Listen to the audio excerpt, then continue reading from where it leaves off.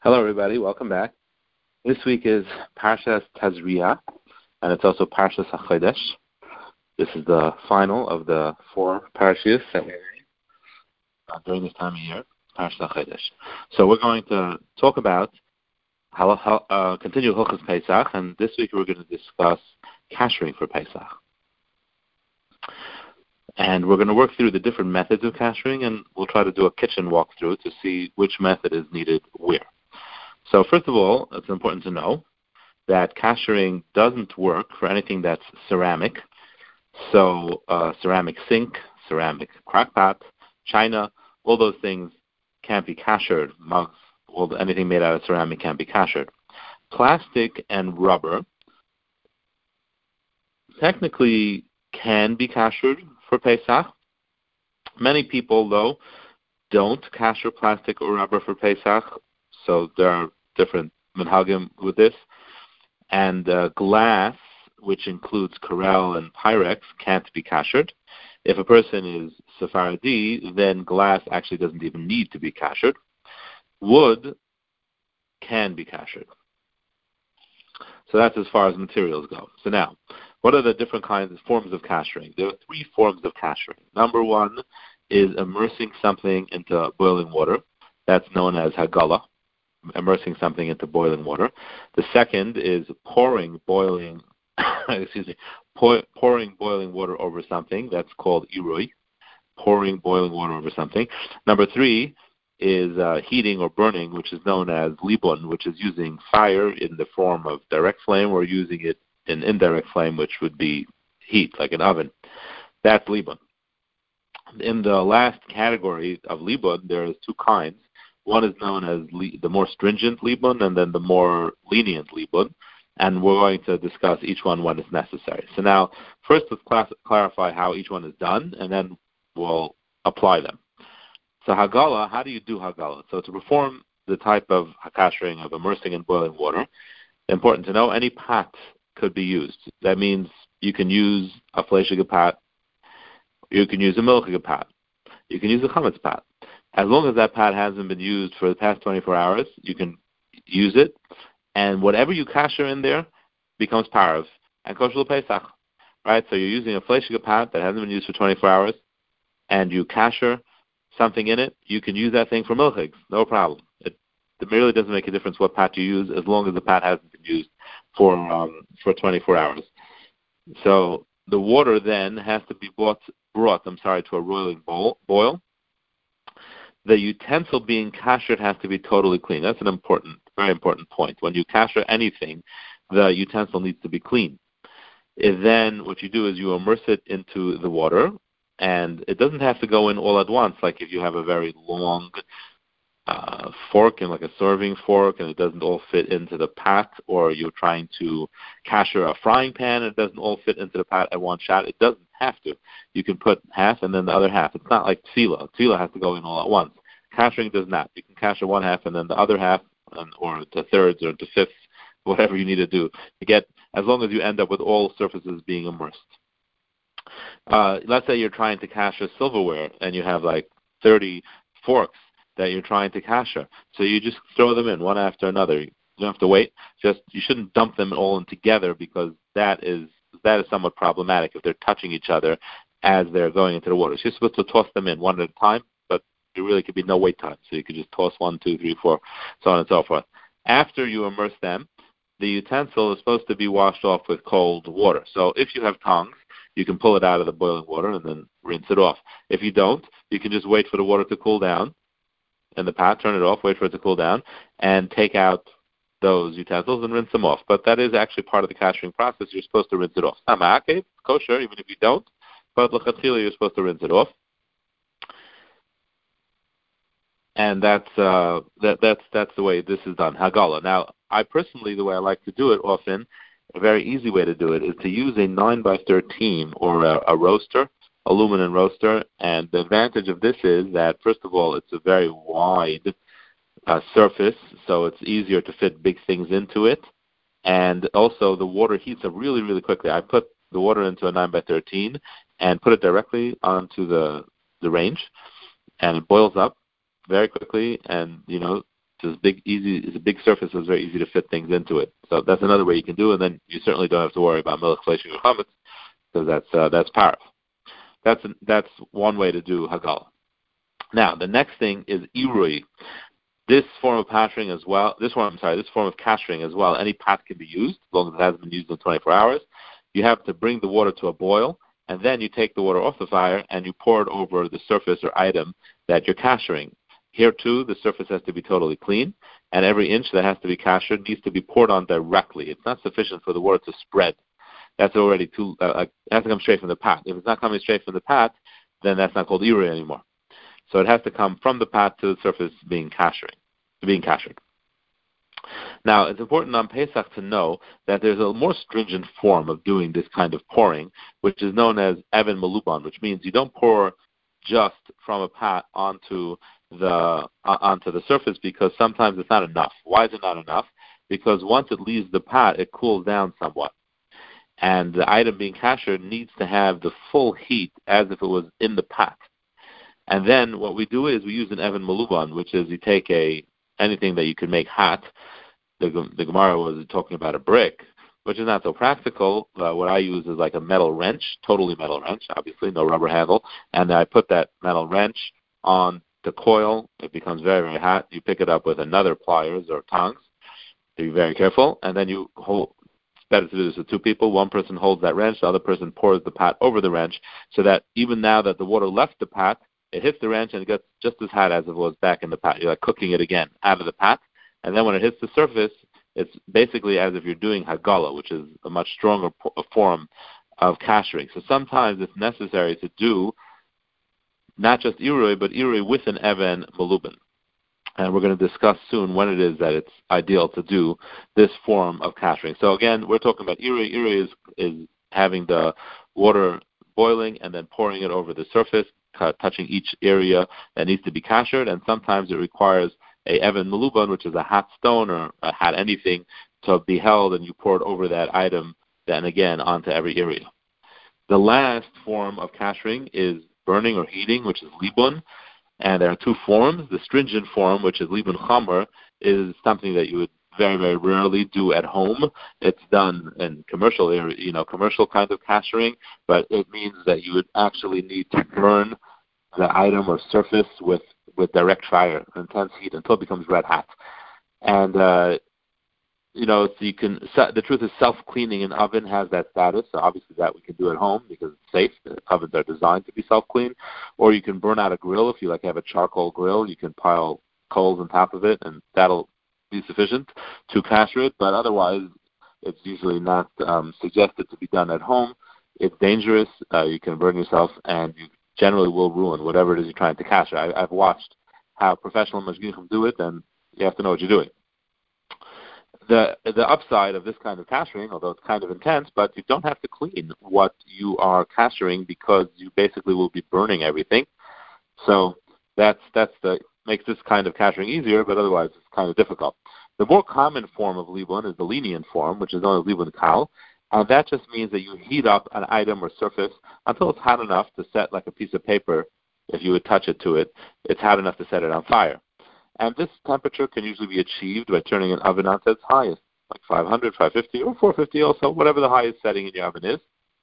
And whatever is in the oven will be kashered through libun kal. This form of kashering is equivalent to immersing in boiling water, hagala. So you want to kasher your oven. It's kind of hard to pour water all over your oven or to immerse your oven into water. So luckily, we have this option of doing libun kal, which is turning on your oven into the highest for about 45 minutes, as we'll speak.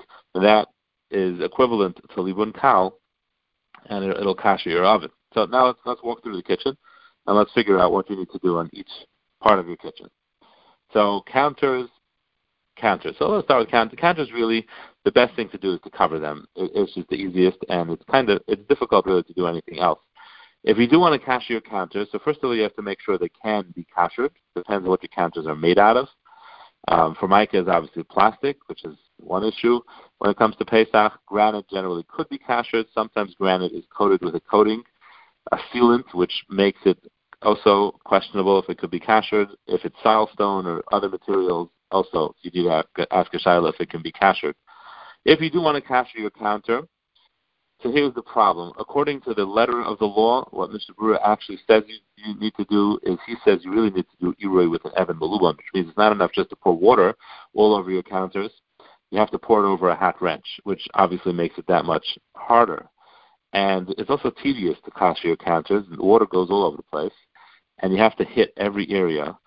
And after a little while, you also have to stop and wipe down the counter because basically the whole counter is covered with water, which is cold, which also prevents it from working. So you have to do a long strip, stop, wipe it down, do another long strip. It's slow, it's tedious, and water gets all over the place. It's hard to do it properly. But if you're determined, you definitely can. L'chatchila, it should be done with an Evan Maluban. If you can't, or you don't think you'll do a good job, rather just do a regular irui, do it properly, and that's fine. But again, I suggest for everybody that really the way to go is just to cover it. That's really the right way to do it. That's counters. The sink, if it's a stainless steel sink, it can be kashered. It should be kashered. Again, l'chatchila, the best way to do it is with an Evan Maluban, with a wrench. Here it's a lot easier. The water goes straight down the drain, and it's not such a big surface, so it's really not so hard to get every area. You can heat up 2 pots of water. It's actually ideal to use smaller pots. They're easier to deal with. So you heat up some small pots, 2 or 3 pots of water, as much as you need. Have someone else hold the wrench, and you just pour it and try to hit every area of the sink. And then you take the faucet, if it's the kind that comes out, like a sprayer kind of faucet, you can just dip it directly into the pot when you're doing hagala, which is great. Or you can pour water over it. Either way is fine. And that's how you kasher it. If you have a porcelain sink, then you'll need to use a plastic insert. You should still pour hot water over the drain itself to kasher the drain area. There is another way of kashering sinks. There's a lot of exciting ways you can do it. You can use an immersion heater, but this is really not that complicated. This is a straightforward way of doing it. You heat up a couple of pots of water, and you just pour it over the sink, try to get every area. The oven. So the oven, as we said, you can self-clean it. That definitely works.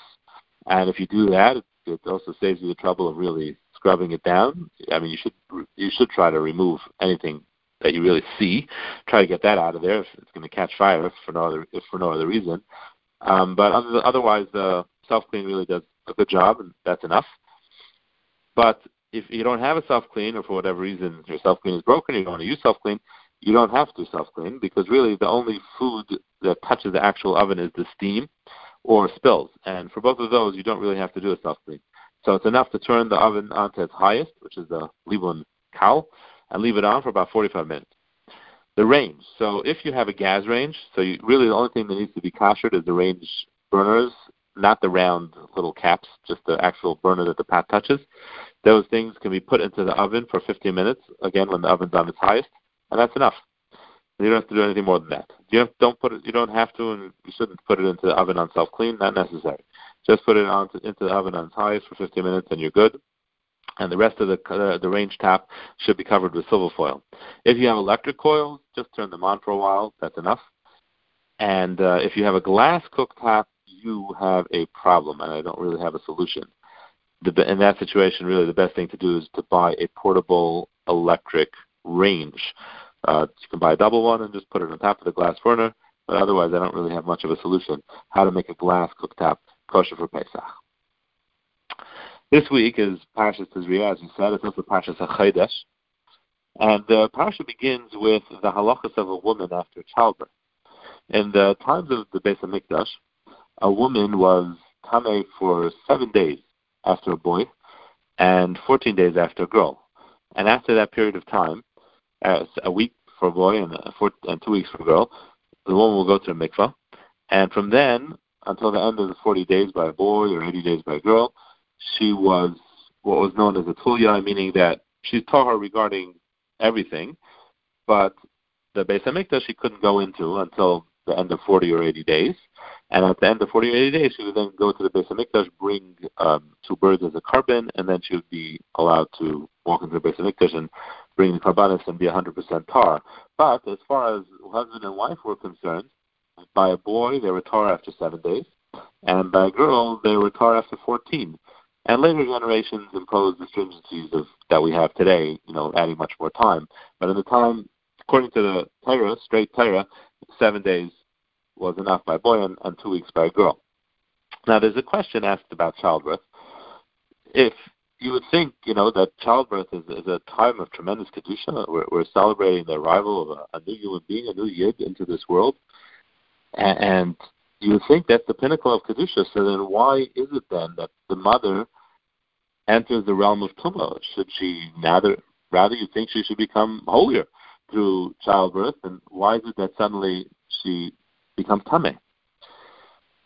So I saw a very thought-provoking answer, and since brought in the Sefer Divrei Chachamim, Yalkut Divrei Chachamim, is brought in the name of Menachem Mendel of Kutsk, the Kutzker Rebbe.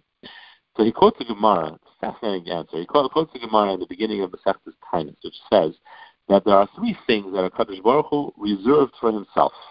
And he doesn't let Malachim take care of it, doesn't let Eliyahu Hanavi take care of it, he does it b'choydei ba'atzmai. And one of those 3 things is the keys of childbirth. Mafteche Leda, Maftech Chaya, refers it. The keys of childbirth are kept by Hashem himself. He presides over labor and delivery. Once the baby is born, though, his presence departs. So therefore, the same way when a person passes away, the soul of a man departs, so Tumah descends. So too, when the divine spirit departs, when the Shekhinah leaves, Tumah ensues. It's a fascinating thought. I find it to be tremendously inspiring. You think about it, what it means is that during the most difficult time, the most painful and stressful and scary, childbirth, Hashem's presence, the Shekhinah itself, is there, administering to us. He's the doctor, directly. He doesn't hand it over to any other malach intermediary come in. And more so than any other time, the presence of Hashem is so intense that when it departs, the person becomes tameh. That's how powerful the presence of Hashem is at that time. That's how holy that time is. After Yom Kippur, we don't become tameh.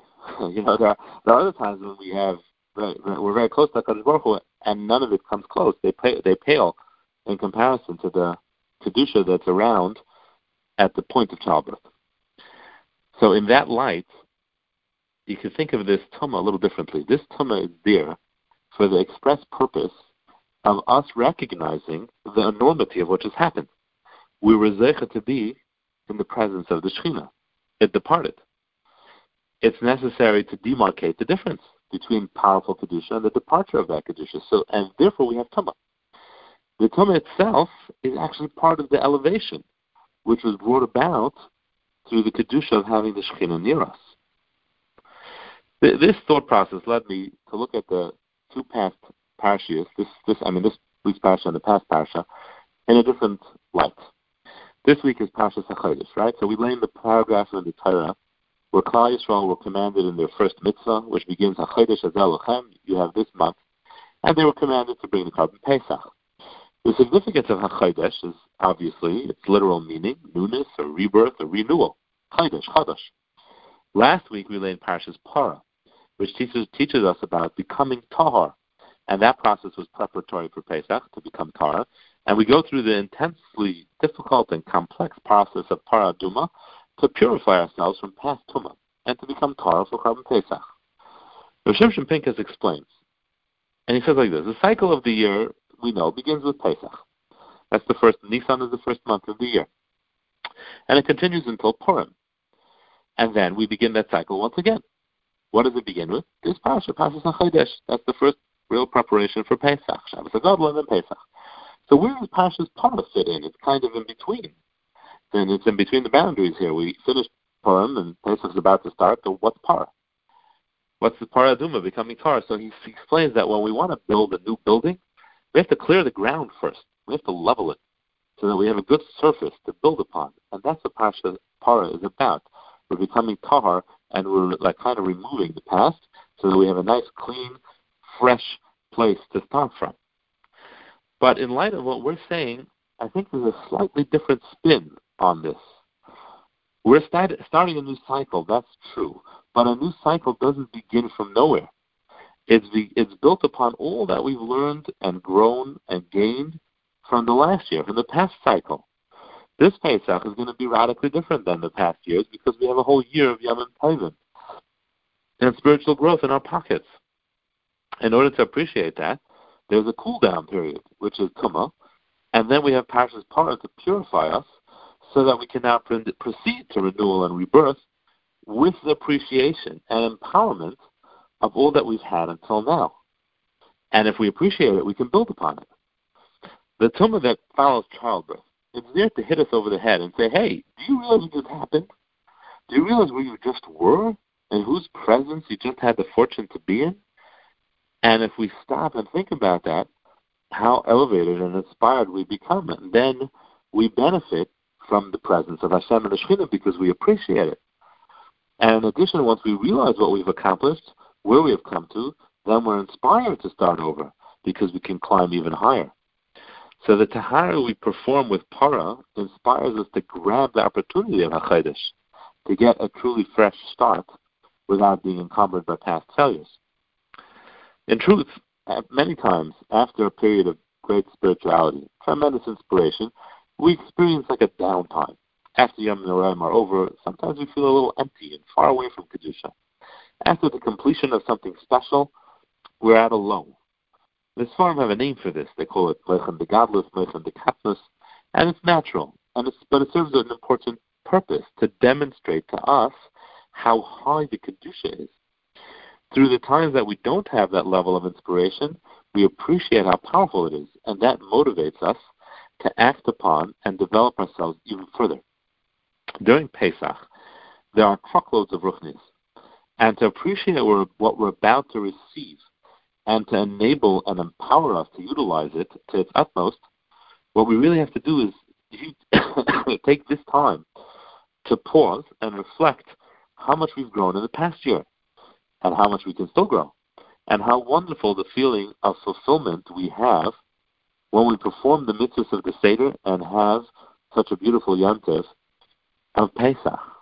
And that's the same purpose that the Tumah of childbirth served as well. It was this cool-down period to look back, appreciate the Kedusha we just had, and how that after we become Tar, we can utilize that Kedusha to go forward and to grow and to become greater. Have a good night and a wonderful Shabbos.